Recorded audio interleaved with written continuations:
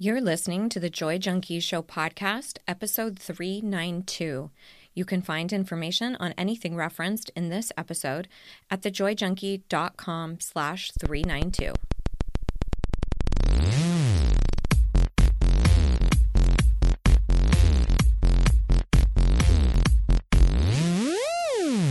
You're listening to the Joy Junkie Show, your source for getting your shit together in love and life. Wouldn't it suck if I really talked like that?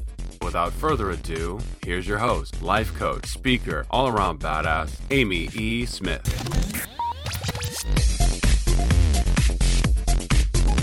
Well, hello, audience. I am thrilled to be connecting with all of you again on this beautiful day. And this week, we are continuing our series on perfectionism. This particular week, we are going to be doing a coaching session that I'm going to be sharing with you that I conducted with a brilliant woman named Iffy. And I think many of you are going to hear yourself, your own stories in what she has to share with me. We're going to dig into a lot of parental influence on perfectionist tendencies. Hello, a lot of people adopt the behavior of perfectionism because we are trying to stay safe inside families of origin that demand that we perform in a specific way. So perfectionism is absolutely one of those things that we lean on to create our identity. And then it's not until many, many years later or realizing that perfectionism is having you locked in procrastination, or you are keeping all of your self-worth in things outside of yourself, that you realize something has got to change. Something has got to shift. So I highly encourage you to have a pen and paper handy. I think it would be great for you to snag Iffy's homework assignments that I give to her and see if you can apply them in your own world. Before we jump into this coaching session, I wanted to share something with you that I think you may find hugely exciting. So if you've hung out with me for any length of time, you know that my signature program is called Deep Down and Dirty. And I had been recently feeling convicted to revamp it and kind of re-energize the curriculum that I have taught and curated since, middle of the 2000s, I guess. And I have an arsenal of new tools and tactics and strategies to help people relinquish things like perfectionism. So I am starting a brand new cohort on May 20th. It will continue to be something that is available. However, this will be the first kickoff. I'm only going to take a small amount of people through this program. And I never, ever, ever have more than 10 people in the program at one time. So we're starting afresh. We're starting new with a bunch of new tactics and tools and things that can help shift all of this stuff that we talk about on the show: people pleasing, perfectionism, chronic self-doubt, genuinely believing in your enoughness. So here's how it usually shows up. This is what I see in a large swath of people who come to this work. There's some sort of way in which it's manifesting, behavioral tactics that we are employing to try to stay safe. Sometimes it's a real tight grip on control. Sometimes it manifests as anxiety. Sometimes it is chronic perfectionism, like we've been talking about lately. A lot of times it's a heavy investment in the opinions of other people, that chronic people-pleasing, self-doubt. But what that's fueled by, the genesis of that behavior, comes from our beliefs about ourselves. And spoiler alert, for many of us, that is formed in our childhood. So we develop this belief that we are intrinsically flawed. We are damaged in some way. And what that incurs then is the emotion of shame. That's what we feel. We feel, I am not valuable. I am not good enough, not a good enough parent, not thin enough, not happy enough or grateful enough with my career. And so we're striving. And that's what leads us to these behavioral patterns where we're trying to attain that worth in some other way, right? And usually what happens is there's one major category of our life where it hurts the most, right? Like you can really feel your lack of boundaries and your inability to speak up for yourself and that need to make other people happy in an intimate partnership. Maybe that's the big pain that you're feeling right now. Or sometimes it's a desire to change your careers or to branch out and start a nonprofit or any number of things that we really want to do. But what's getting in our way is our relationship with ourselves. It's that internal belief that we actually matter, that we're deserving. And what we do in Deep Down and Dirty is shift all of that. And you can find information if you want on my site. I chronicle exactly what Deep Down and Dirty is all about. But if you are interested and you want to join this brand new cohort of powerful fucking badasses, go to thejoyjunkie.com/apply.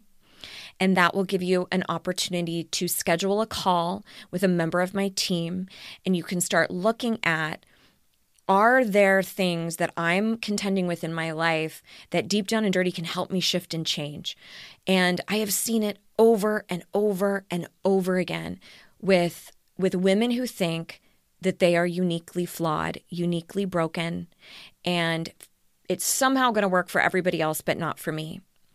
And that's a very common sentiment.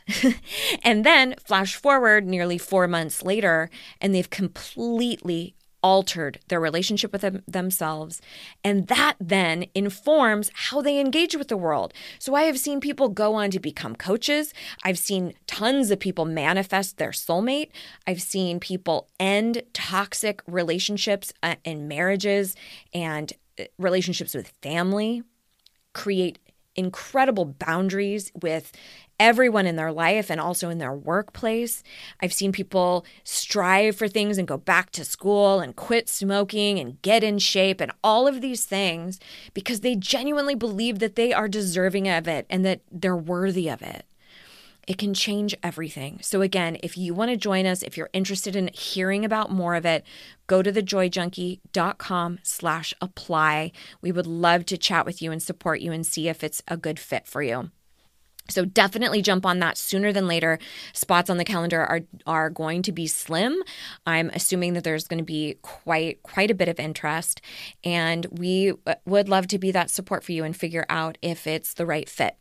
So without further ado, let's give a little snapshot of what it might be like to work through a little bit, just a tip of the iceberg around issues with perfectionism here with Iffy. So why don't you tell me, I know you submitted how perfectionism kind of shows up in your world, but size it up for me here, just in your own words. How do you see perfectionism kind of manifest in your life? When we're talking about perfectionism, first of all, I think everything starts from somewhere, right? So for me, ever since I've been younger, having been like my parents who are perfectionists and my dad specifically, who's a perfectionist by nature, I always try to copy his behavior. That's what I think, at least. So the pressures of being my father's daughter has led to me now in my adult life applying perfectionism to things that don't even require it. Yeah. There's stuff, say you want to be perfect at work, that makes sense. And people can say, you know what, that's a right place to try to have some level of perfectionism. But I'm trying to perfect the order at dinner. Right. All kinds of irrelevant things now that just slows everything down. Right. So that's, I would say, the best way I can explain how perfectionism manifests in my life is it's in everything. It literally slows down the growth of anything. It slows down decision-making, which then leads to indecision.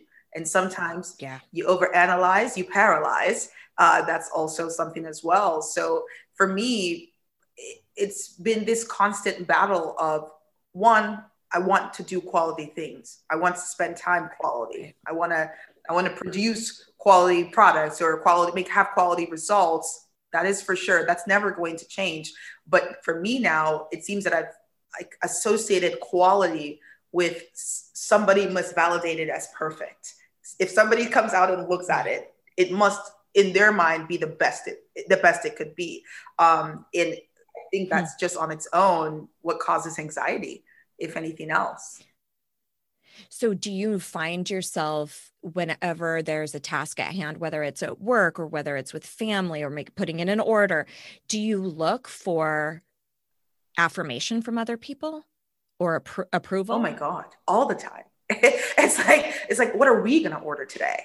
You know, it's at work, you put stuff out there and then you just cringe and then you wait for someone to be like, oh, that's great. And then it's like, oh, okay. Well, I mean, she said it's great. And I know it's great, but she said it's great. So now we both know it's great. It has to be great, you know? So yeah, for sure. Wow. I think I'm always seeking affirmation about a decision that I'm making, even the smallest decisions. That's how you know it's a problem. And if you don't get it, if you don't get approval, or if you don't get any kind of positive feedback, what tends to happen for you internally? Well, I think that's where we have that slowdown, right? So let's say you're running on gas and you're on full momentum. And I'm using the word you as just an example, but let's just personalize it. Let's say I'm running on gas and I'm on full momentum and I'm just ready to execute. And the last step is that, hey, take a look at this, right? And I'm often seeking the people closest around me whose opinions I do value. And I also, want to make that distinction is it's not the value of people I don't respect. It's the value of people I do respect that slows me down, right? It's Right. their affirmation that slows me down. But I find that in waiting, and if I don't get it, or if I don't get it the way I'm hoping to get it, it just means I have to go back and try again, or work harder, or perfect this a little bit more. I don't scratch anything, but it slows down an otherwise continuous process, I would say. I think. So this is really curious to me, because I think there's something happening here too with your immediate mention of dad. And, that he was, or probably still is, has a lot of perfectionist tendencies. Yeah. So one of the things that I think we don't realize about perfectionism is that we don't do it just for the fuck of it. We do it as a defense mechanism. We do it to protect ourselves in some way. So, and then it becomes sort of like a badge of honor. It's one of those kind of honorable things to struggle with, right? Like the proverbial job interview when people say, what's your worst quality? Oh, well, I'm just a perfectionist, right? Right? We don't say, I'm actually always 5 minutes late. We say, oh, I'm a perfectionist. What was that like growing up? Because it sounds like both of your parents were had a tight grip on perfectionism. We'll talk about the good and the bad, right? Because I think that there are different elements to everything, and how it molds who I am and who anyone is. But positively, right? My dad is an intellectual. Let's put it that way, right? Mm-hmm. He was a diplomat all of my life. So ever since I was young, in Nigeria, we do something called dictating. So, let's say he's preparing a speech or he's preparing a report or whatever, he'll dictate it and then you'll type it up, right? Okay. Yeah, so he'll be saying it, he'll be reading it word for word, and then you'll type it up, and then he'll go, and then, no, that's wrong. No. And then we should, no, that's wrong. No. And then we can, perfect. That's the word. Yeah. And then we can write that one down, right? And you watch him go back and forth with something that is so simple. It didn't require all that, right? But you watch him go back and forth, and every time you're typing, you're backspacing, and you're typing a new one, and you're backspacing, you're typing a new one, and it's never ready. It's never right. And then it's right. And you take a breath of fresh air. He comes back and he looks at it and he's like, no, we're going to scratch this paragraph. We're going to start this last paragraph again. And it was a perfect paragraph, right? So I look at things with that lens, and it's hard to unlearn that, because I've been writing notes since I was a little girl. Sure. So it's hard to unlearn that. So on the positive thing, in the positive way, it's amazing. It motivates this spirit of excellence. You got to be good at it. You got to get it right. But then now you're chasing this. Who determines whether it's right? Who That's right. determines that this paragraph wasn't good? I read it. I thought it was great. You didn't think it was great. You know, Right. and I think that's, if we're talking about, let's go back there.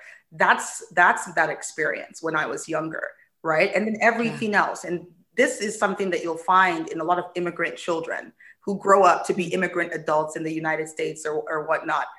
Immigrant parents have a different level of expectation, Amy, a different level. And I can speak as an African, so I have African immigrant parents, but a different level of expectation when it comes to anything, right? Yeah. Where in Nigeria we say, you know, you come home and you've got an A, and you're thinking that's a good thing, and your African parent is going to say, "Oh, you got an A? Who got an A plus? Does she does she Right. have two heads? Does she Mm-hmm. have 20 toes? Why did that Mm-hmm. happen?" And if you can imagine that type of lifestyle, that is the lifestyle coming from the country that I come from, Nigeria, and Right. the Right. household that I come from, and the parents that I come from. It's always you can do better, achieve a spirit of Right. excellence. But then what does that even look like? I think is where I struggled. Yeah. Well, it's so curious because it's rooted in something that is so noble, and it is such pure intent, right? Like you can look at a situation, and I say this from standing outside because clearly that's not my lived experience, but because my parents were like, yeah, get whatever grades. I don't give a fuck. My younger brothers were way more of a concern than I was.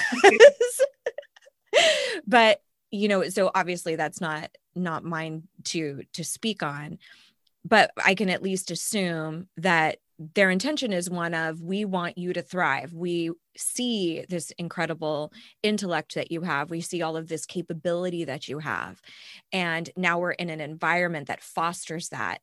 Make the best of it. I'm Yeah, assuming that for there was sure. sort of a noble I, intent. I, you know, for sure. You think about it in the sense where, and I think this is something, once again, that parents do a lot of, and I don't know all parents, but I'll talk about mine, is putting their hopes in you, right?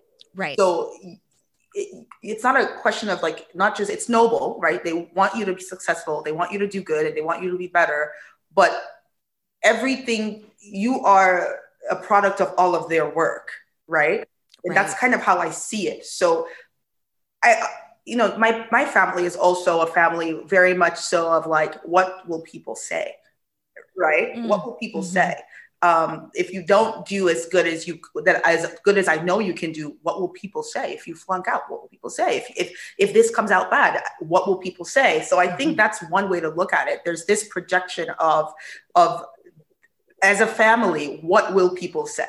And then now as an Right. adult, I'm no longer shadowed by what family, that family expectation, but it's become a personal expectation, Amy. That's For right. me, it's like, That's I right. got to put this out. And if it's not good, what will people say? And then I sit Hmm. back sometimes and I'm like, rich people, no one gives a fuck about you. Everyone's living their own lives, but I'm still over here wondering, what will they say? Right. Right? Well, so there's a couple of things that I think are really interesting about this. One is the anecdote that you shared about your father and the redoing of all the dictation. That seems like it's become this metaphor for your life Yeah. now of the doing and then the redoing and then the scratching it out and then a not ready yet and then going back to the drawing board, because it sounds like that's what you were sharing with me, what you submitted around sort of a failure to launch, like the things that you want to go after now in your Mhm. life. It's like you keep going back and scratching it out and retrying and scratching it out before you actually get the speech out there or get whatever it Yeah. is done. Yeah. 100%. The other thing that I thought was really curious is how, I don't know if you've ever heard this statement about parents, be careful what you say to your children because your voice will become their inner voice. Mm-hmm. Have you ever heard that phrase or It's that just a statement? passion, but I like the way you put it. And I'm probably butchering somebody's quote, so my bad.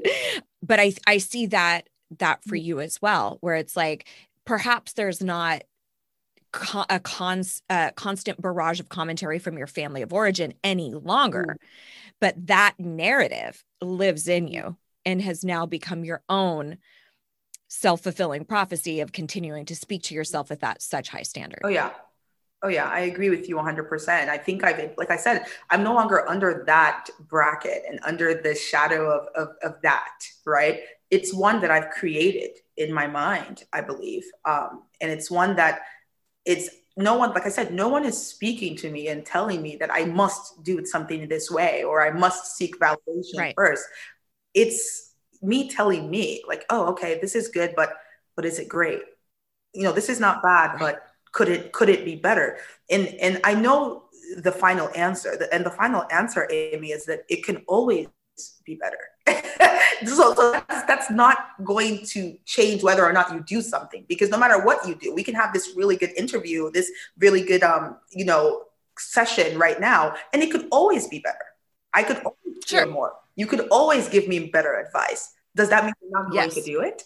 Right? So I know that part for sure, but it's getting myself to come into alignment with what I know to be true. It's like, I know it, but how do I get myself to come here to this point where I know what it is to be true? I don't know. So, okay. So what you're referring to is something called cognitive dissonance. It's where you intellectually know something and it's housed basically in the conscious faculty of the mind. So our conscious portion of the mind is, I don't know, roughly 10% of our mind's power. 90% is the subconscious faculty of the mind, which is where our beliefs are housed. So if you developed a belief from a very early age that there's no other option except perfectionism, and that was a behavioral tactic of, this is how I stay safe. This is how I gain approval. This is how I have friendships. This is how I stand out in my family of origin or in school or whatever. And we attach to that, that becomes a part of that 90% of the subconscious mind. So it doesn't matter how much is happening at that conscious level, how much you know, if we don't actually change and rewire the belief patterns, those two things will stay in opposition. Because then guess what dictates your behavior? The subconscious. So if there's still that underlying belief of like, no matter what, it has to be flawless. And then you're approaching a work project, and consciously you can watch your own self-sabotaging behavior. You can watch yourself go back and edit something to death that does not need to be edited, or redo a project that nobody is going to give a shit about, or, that it's so minute, or I have a classic problem of rewriting things just because I want my lettering to look better. You know what I mean? It's not that I wrote it wrong. It's that I want my penmanship to look better. So shit like that literally doesn't matter. That's going to win every time, because that's what's housed in the subconscious. That's what rules all of our behavior. So even if you're consciously watching yourself going, what the fuck am I doing this? Why? No, just let it go. The subconscious isn't going to let it go, because it's the big dog. It's what's really running the show. And then sort of the dividing line between those two things, between the conscious and the subconscious, is the critical factor of the mind, which is our inner critic.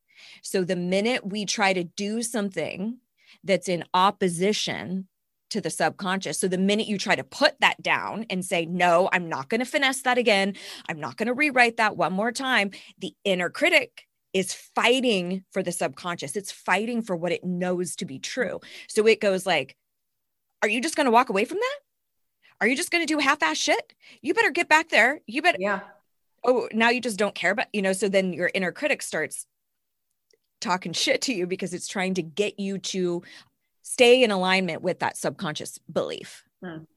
I know I threw a lot of stuff out there right now, but does that make sense at all? It does make sense. And I agree with you. I feel like it's just constantly, better, but you're still not doing better. All right. That's that kind of scenario where it's like, you know better, but you're still just not applying what you know, because something else is winning. And I think in the case of your explanation, is your subconscious is actually, it's the big dog here. So whereas a part of you knows better, the big dog is calling the shots. And if you're not careful, if you're not aware, you'll lose every time. That's right. So, on one hand, I love using that explanation because it's very much rooted in science, but it also gives an explanation of human behavior, so that there's not something that's uniquely wrong with you, or why can't I figure out this pattern of behavior that I always have. It's quite literally how we're wired. So then it becomes, okay, I have a deep-seated belief around perfectionism that I want to change. Now, how do I go about doing that? How do I make the conscious and the subconscious congruent, right? So that they're not two opposing forces. Yeah. So my question to you then would be, you originally were talking about how there was like some good things to the perfectionism, shooting for excellence. Yeah.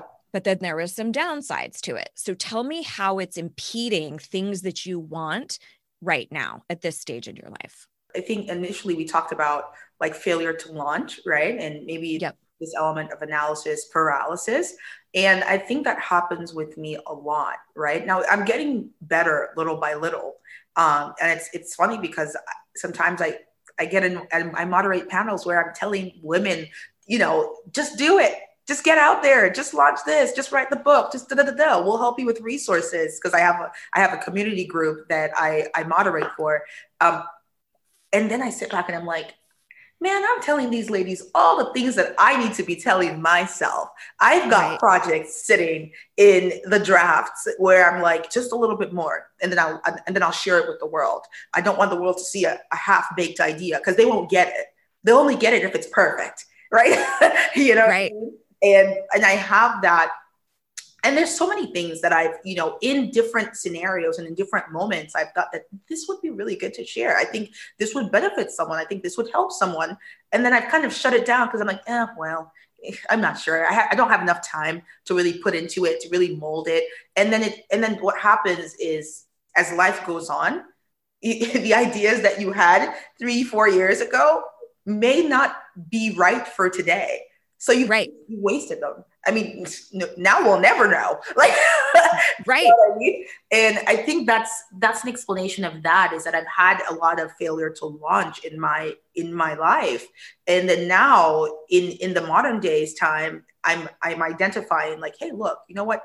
I can try this thing. And sometimes I'll get there. Like I'll share with some people, but not others, because it's not ready for them to see yet. I'll give you a clear example of that. I had this really interesting idea that we came up with in an accelerator program back when I was in New Orleans. And I did this, and I didn't share with anyone, because I was like, if I shared with people, I'm never going to do it. I registered for the accelerator. I got accepted. No one of my family knew. And my family and I are really close. So that's why I'm using this example, because they always know everything. But I'm like, you know what? No one's going to know. I'm just going to join this accelerator program. It was for like, I think a month and a half. The only time I actually ever shared it was when I told my sister, I'm like, hey, because I know she's going to want to come. I'm like, hey, I'm pitching this thing, and I think you should come over and you should see it. She's like, you're pitching what? You never told me about it. And blah, blah, blah, blah, blah. But so she was the only one. And I remember she came to the presentation, and automatically I was like, oh God, my sister's in the audience. My sister's in the audience. I just started feeling a little wave of nerve that I hadn't felt the entire 1 month. Like the entire 1 month was just fine. And then I was like, oh God, here she comes. And she's the most supportive. That's the funny part. Sure. It wasn't anything negative about that. It was just this extra eye, because she's going to want to see me operate at the level that she's used to seeing me operate at, or the level that maybe my family would expect me to operate as. And then now I'm now wanting to put on a show for her, not even for the people. It's like, I got to put on a show just for her, because she's in the crowd and she's watching, and what will she think? I did the pitch. It went really well. They told me like, hey, look, like you'd have won, except that, we had a few things, blah, blah, blah, blah, blah. So somebody else won. But I remember the coach came over and he was like, listen, I want you to drive this. It's a good idea. Just because this didn't work out doesn't mean that you can't try it again. And I just kind of let it, I was like, oh, you know what? I didn't win. It didn't work out.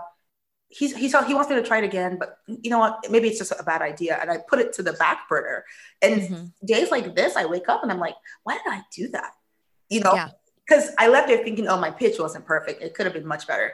Of course, that's why I didn't win. It wasn't the idea. The idea was great, but I could have made this pitch much better, and then I would have won. And I kind of talked myself and psyched myself out of it, blaming it on perfection. Like, claiming that it was because I didn't do something right or whatever the case may be. And that's just one, I would say, example of many ways that I have either had ideas, but now I'm like, you know what? It's not ready yet. It's not ready yet. Mm-hmm. Amy, there are ideas from 10 years ago that are not ready yet. Yeah. Yeah. It sounds ridiculous to say it out loud to you, but I'm really telling you, this is the element of perfectionism that has stunted everything. Have you ever read Big Magic by Liz Gilbert? No, I haven't. Okay. Well, she in that book, she talks about ideation like that, like when you have a specific idea. And again, this is theory. It's nothing that I can say concretely, but she talks about how if we don't take action on ideas, that they will float around into somebody else's head and they will run with it, and we miss out on it. Yeah. And she has a very specific literary example that she cites in there. But that gave me so much panic. Like, oh my gosh, not only does everything has to be perfect, but now I have to hurry. Yes, I have to hurry with my perfection. Right. So this is really curious. I'm also wondering, is there something that's going on right now that we could move the mark on, like something that you've been dragging your feet on forever, that you've been using the same excuse of it's not ready? A few things, I think for me, I'm one thing that I've found about myself is like, one, ideally when I'm speaking in rooms of people like to listen, right? And I think I get a little bit about that. And I'm going to go back to my dad, and my life doesn't revolve around my dad. It surely doesn't. But he's a great public speaker, right? That's all he's been doing my whole life. So I've been watching him speak. And funny enough, when I was in high school, and this is so silly and probably so insignificant, but when I was in high school, I remember my dad was like, "You're good at speaking. You should try this. People listen when you speak." And I'm like, "Yeah, whatever." He's like, No. You're going to go for high school president and you're going to win." And I'm in Portugal, by the way, Lisbon, Portugal. I just moved there. I'm the least popular girl. I'm probably one of the three black people in the entire, high school. Oh, wow. Literally one of the three in the entire high school. This is in Lisbon, Portugal, 10 years ago. And my dad is like, "No, you're going to do it and you're going to be great, but I'm going to coach you." And I'm like, wow. "Oh, you're going to coach me?" Right. Of course. So then he coaches me and then he trains me up, and he's like, "Yes. And this is how you're going to say it. And you're going to do this. And you're going to run this campaign." And he's taking it very seriously. He's taking a high school student government very seriously. Right? I'm talking like campaign flyers, seriously, like strategy, like this is how we're going to do it. Oh, wow. And that is the level of intensity that he brings to everything. Yeah. To a text message that goes out to, like, even on our Easter message, it'll be like, "Family, want to greet you on this special Easter occasion by the abundant grace of," like that's my dad. So he took it so intensely seriously. Granted, we ran the campaign and we won, right? It's like, who's this girl? Wow. No one knows. And like, clearly I've never been popular. Like I've never been that girl. Like, "Oh, we should know her." No, not even if you're the diplomat's daughter. No one cares. That's what I'm like, "Oh, I thought that was a thing." No one gives a shit. So anyways, we won and I'm saying we, look at the verbiage here. We won in that specific instant. And then everything else for me has kind of been like, "Oh, well, if he said I'm good at that, and clearly we tried it and we won, then yeah, we perfected it. That's great. I can try that." Now, as an adult, I'm like, you know what? I love speaking to people. I really do. And I don't struggle with it. It feels nice. It feels natural. But as soon as I'm done, Amy, as soon as you're done with this, I'm going to go listen to this 10 times. And I'm going to I'm going to overthink it. And I'm going to overanalyze. I'm going to ask myself, what are Amy's listeners going to say when we're done here? Are they going to think I'm a nutcase? That's I don't know. That's one of the things. So let's put that into perspective. Yes, I really want to get more out there, speak with people, talk to women, especially women who have probably gone through some of the things that I've gone through. But then I'm also hesitant because I know that once you put something out there into the digital world, you can't get it back. This is Right. not draft, right? I can't draft this one and keep it Right. in my reservoir for 10 years. Like if I Yes. put it out there, I've put it out there. And that's something that I'm nervous about. And now, you know, my dad is still a really big influence in my life. Even when I do talks or like little things like that for work, he'll be like, send me the video. Oh, this is what you could have done better. This could have been better, or this is this. And he'll give you really good, clear, constructive criticism.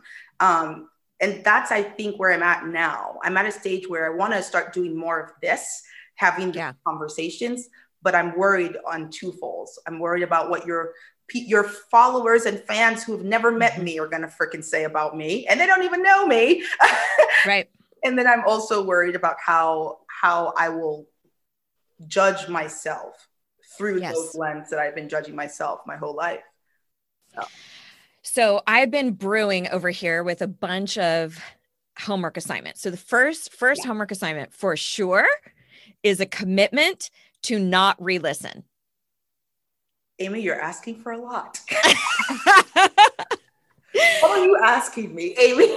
You can re-listen when it actually airs. You can listen to the airing of it. Okay. But what do you think about that as a homework assignment? I will not go back and re-listen to this. I will do what you've asked. I committed to being here fully. So I will do what you ask of me. Yes. Yeah. Okay. So no re-listening. Okay. So part of that is just that we're hitting it from a behavioral place. So there's multiple facets here that I'm hearing. One is there's the internal component of just changing this belief system, changing that everything has to be flawless. There's also an engagement with your dad and the relationship with your father, because his behavior hasn't changed at all. And there's also a really amazing payoff because he's obviously brilliant. He provides a lot of really great feedback, but I think that enables you to stay locked in that same type of behavioral pattern. Yeah. So I think that there needs to be a little something there that, and I'll give you ideas on that. And then I think there's also the behavior piece. And so if we hit it kind of in all of these angles, the most important being rewiring this belief system, I think you can start to shift some of these things. But if I give you the assignment of just no re-listening, that's like, it's like having an addiction to something. And we just are like, okay, we'll just not have alcohol in the house. We're not really handling the real reason why somebody drinks. Right. So, and I don't pretend to be an authority on addiction in any way, but the example is the same here. Like we can start trying to change the behavior of, that was a perfect example. I'm going to go and I'm going to re-listen. I'm going to obsess and I'm going to think about all of the things I could have done differently. That's a perfect thing to go, okay, let's stop doing that. But there's that internal belief that's actually driving the car, that 90% of the subconscious that we have to start switching. So one of the things that I think is really important with this stuff with your father, it's going to be kind of like a yes and.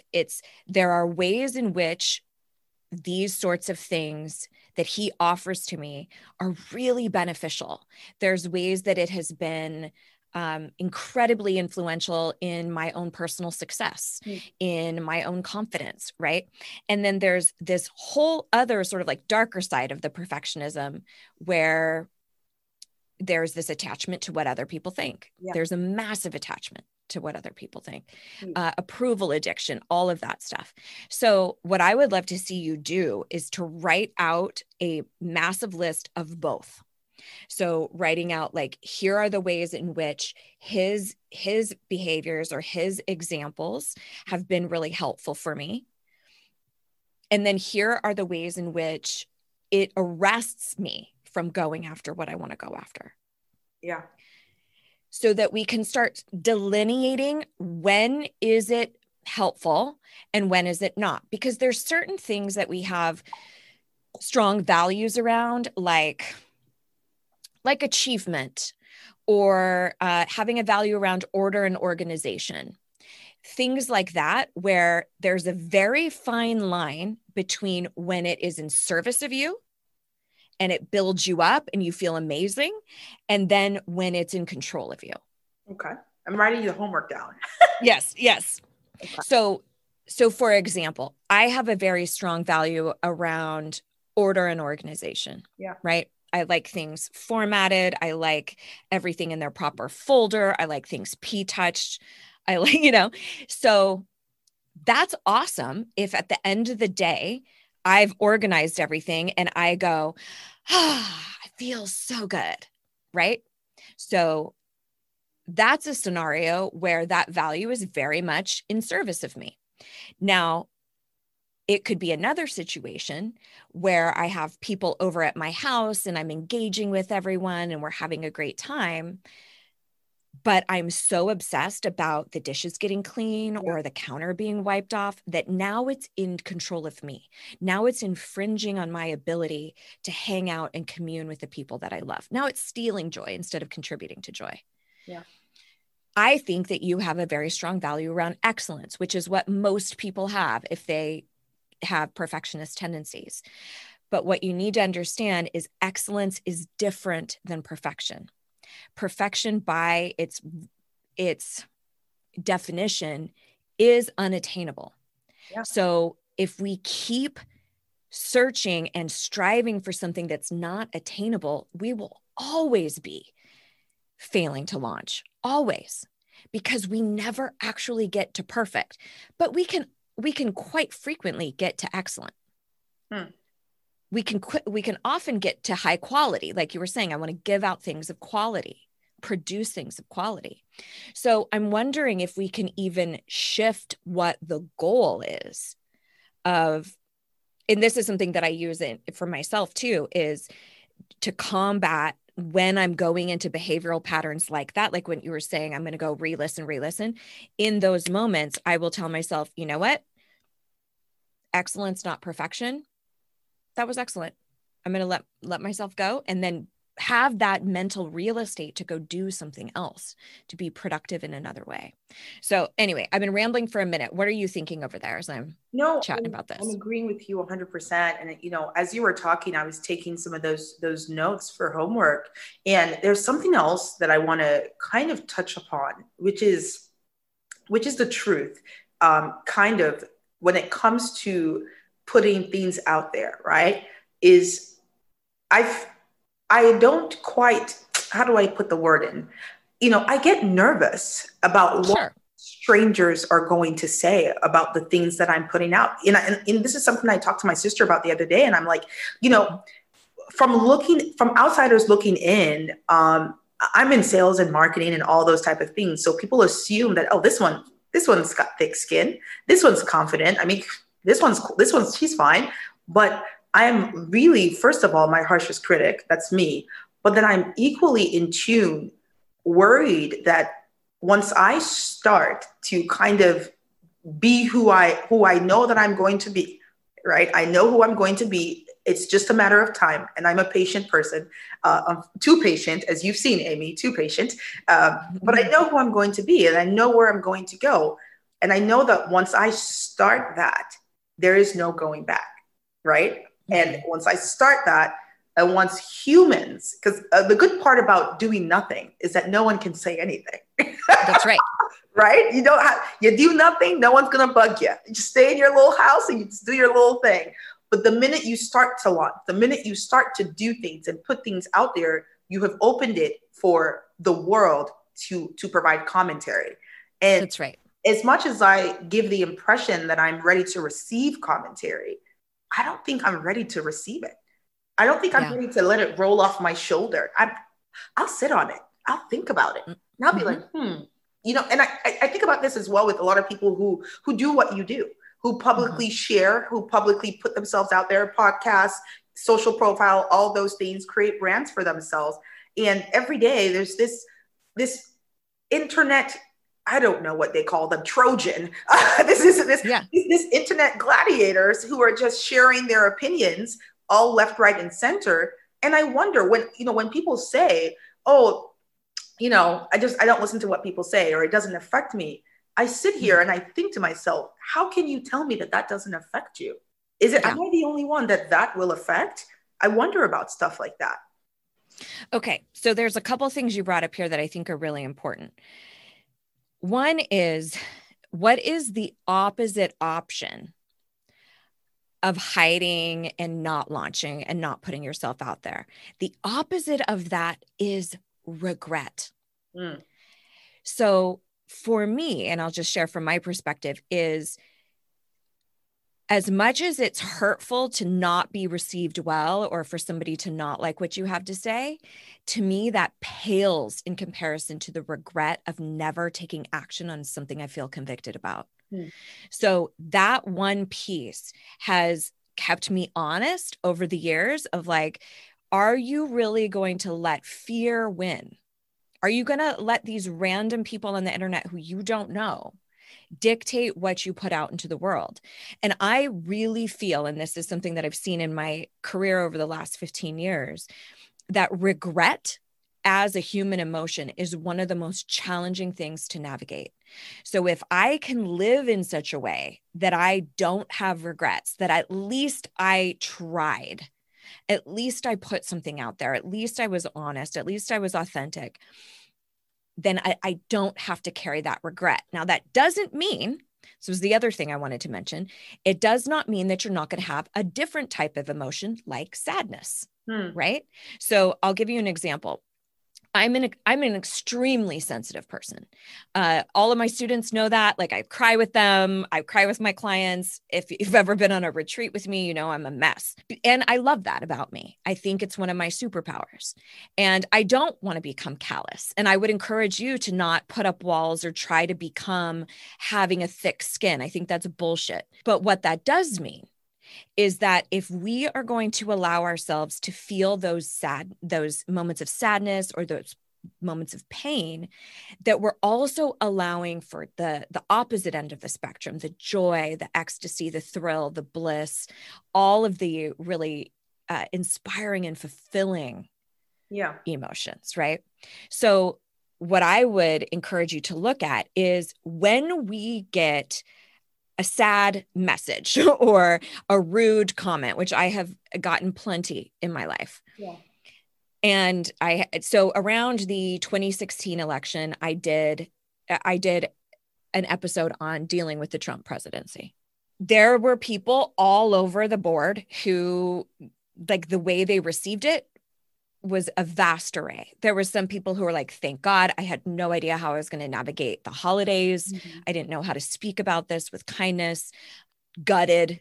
I had other people who were indifferent, weren't paying attention to the election and didn't really care at all, missed the episode entirely. And then I had other people who didn't listen, but assumed what I portrayed and said, you lost a listener. The last 8 years have been hell for me. I can't believe you would do this, blah, blah, blah, just vitriolic commentary. And I was like, well, did you listen to the episode? Because the episode is one of harmony and how we can have diametrically opposed views, but still be kind to one another. And they were like, no, blah, blah. And I was like, okay, well, I wish you well, goodbye. Now, that does not mean that those comments don't sting. I want them to always sting, because that means that I have the capability to experience the other end of the emotional spectrum. And it means that I haven't become too callous. Yeah. So the difference is that just because you feel hurt or pain doesn't mean you've done something wrong, or you need to be ashamed of yourself, or that you're not valuable, or that you're not worthy. So the anecdote that you brought up earlier about the accelerator that you did, right? And you didn't get picked. Somebody else got picked. In that scenario, you could look at it and go, this sucks. This hurts. I'm going to cry. I'm going to let myself feel this. I'm going to be upset about this because I went for something that I cared about and I did not get it. Yeah. That is very different than saying, this must mean I'm not valuable. This must mean throw in the towel. Why do I even try? I'm not, and just start talking shit to yourself about why it's not possible for you. One is acknowledging a pain of a circumstance. The other is saying, I must not be valuable, or I'm not worthy. I'm not good enough. And one is about just straight up feeling your emotions. And the other is about what we make that mean about who we are. Does that make sense? It does. It's like this situation sucks, but I don't suck. Yeah. This hurts, but I'm still amazing. I'm still valuable. Yeah. So what are you thinking over there? No, I agree with you. I think it takes a lot of emotional maturity to a sense to be able to even lay in your emotions and be in it without being consumed by it. A little bit is kind of what I'm thinking, and I think you're 100% right. One thing I've identified for sure is that if I don't try, I'll never know, right? Yeah. So if I don't try, I will never know. If I don't give it effort, if I don't put it out there, I'll never know. For me as well as an adult, it's been a lot of personal like battle for me to be open, not open, like because I'm open, right? I can have a conversation, but I know I've read enough Brene Brown to know that I'm not vulnerable. Yep. I know that. Like yep. I'm open. I can have a conversation, and we can take it wherever you want it to go. But the element of vulnerability, I think, when I tap into that, then that is when things will begin to happen for me. I think I can't be so sure, but I believe that once I attempt to go there to that place of, okay, because life has been a lot. I've had a lot of stuff going on that I haven't been vulnerable about in relationships, even intimate relationships or even personal relationships with family or whatnot. I'm starting to get there. I'm starting to be in that place, but I think that there's, for me, a correlation between this idea of perfection and trying my best not to ever be too vulnerable to anything. Right. And what that middle ground is what I'm still trying to find. But I definitely agree with what you were saying about just, you can feel the emotion without it tearing down or making you any less than you are. And I that's right. And that vulnerability is something that's earned from other people. So it's not about just bawling your eyes out in front of absolutely everyone and telling everyone how you feel about things. It's about a select few people who have earned that right. And it's also something that you can do privately, after that seeming rejection, come home and just give yourself the freedom to just cry about it. You could be completely by yourself, but it's saying, I went through something emotional. I need to allow that to move through me so that I can get back up and go after whatever it is that I want to go after. All right. So I'm looking at time here, and I want to size up some good homework for you. So first item of business is no re-listening to the episode. I'm on it. Okay. Second one is we're going to write out 2 lists of, here is where the influence of excellence from dad, here are the benefits that it's given me. And then here are the ways that it arrests me and it stops me. And try to be as specific as possible with that. Like, I won't send this email, or I won't start my social media account, or I won't, try to really nail down the specific places it stops you. And then I think we need to do something around, well, definitely something around emotional intelligence.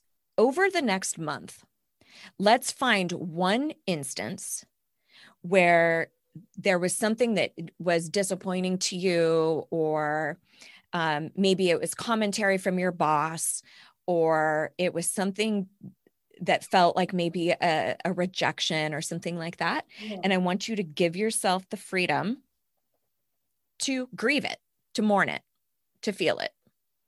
So that might mean coming home, putting on YouTube where it's like people who are reunited with their parents, or, like just anything that makes you cry.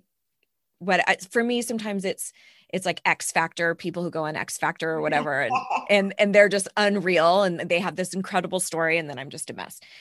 But I want you to find one instance where you normally would just not give yourself the freedom to really feel it or grieve it, and give yourself that freedom to cry. You can cry about it. You can write about it, whatever you want. And I want at the same time for you to say, this situation sucks, but I don't suck. Yeah. So that you're acknowledging that differentiation between this hurts, but this doesn't mean that I'm not valuable.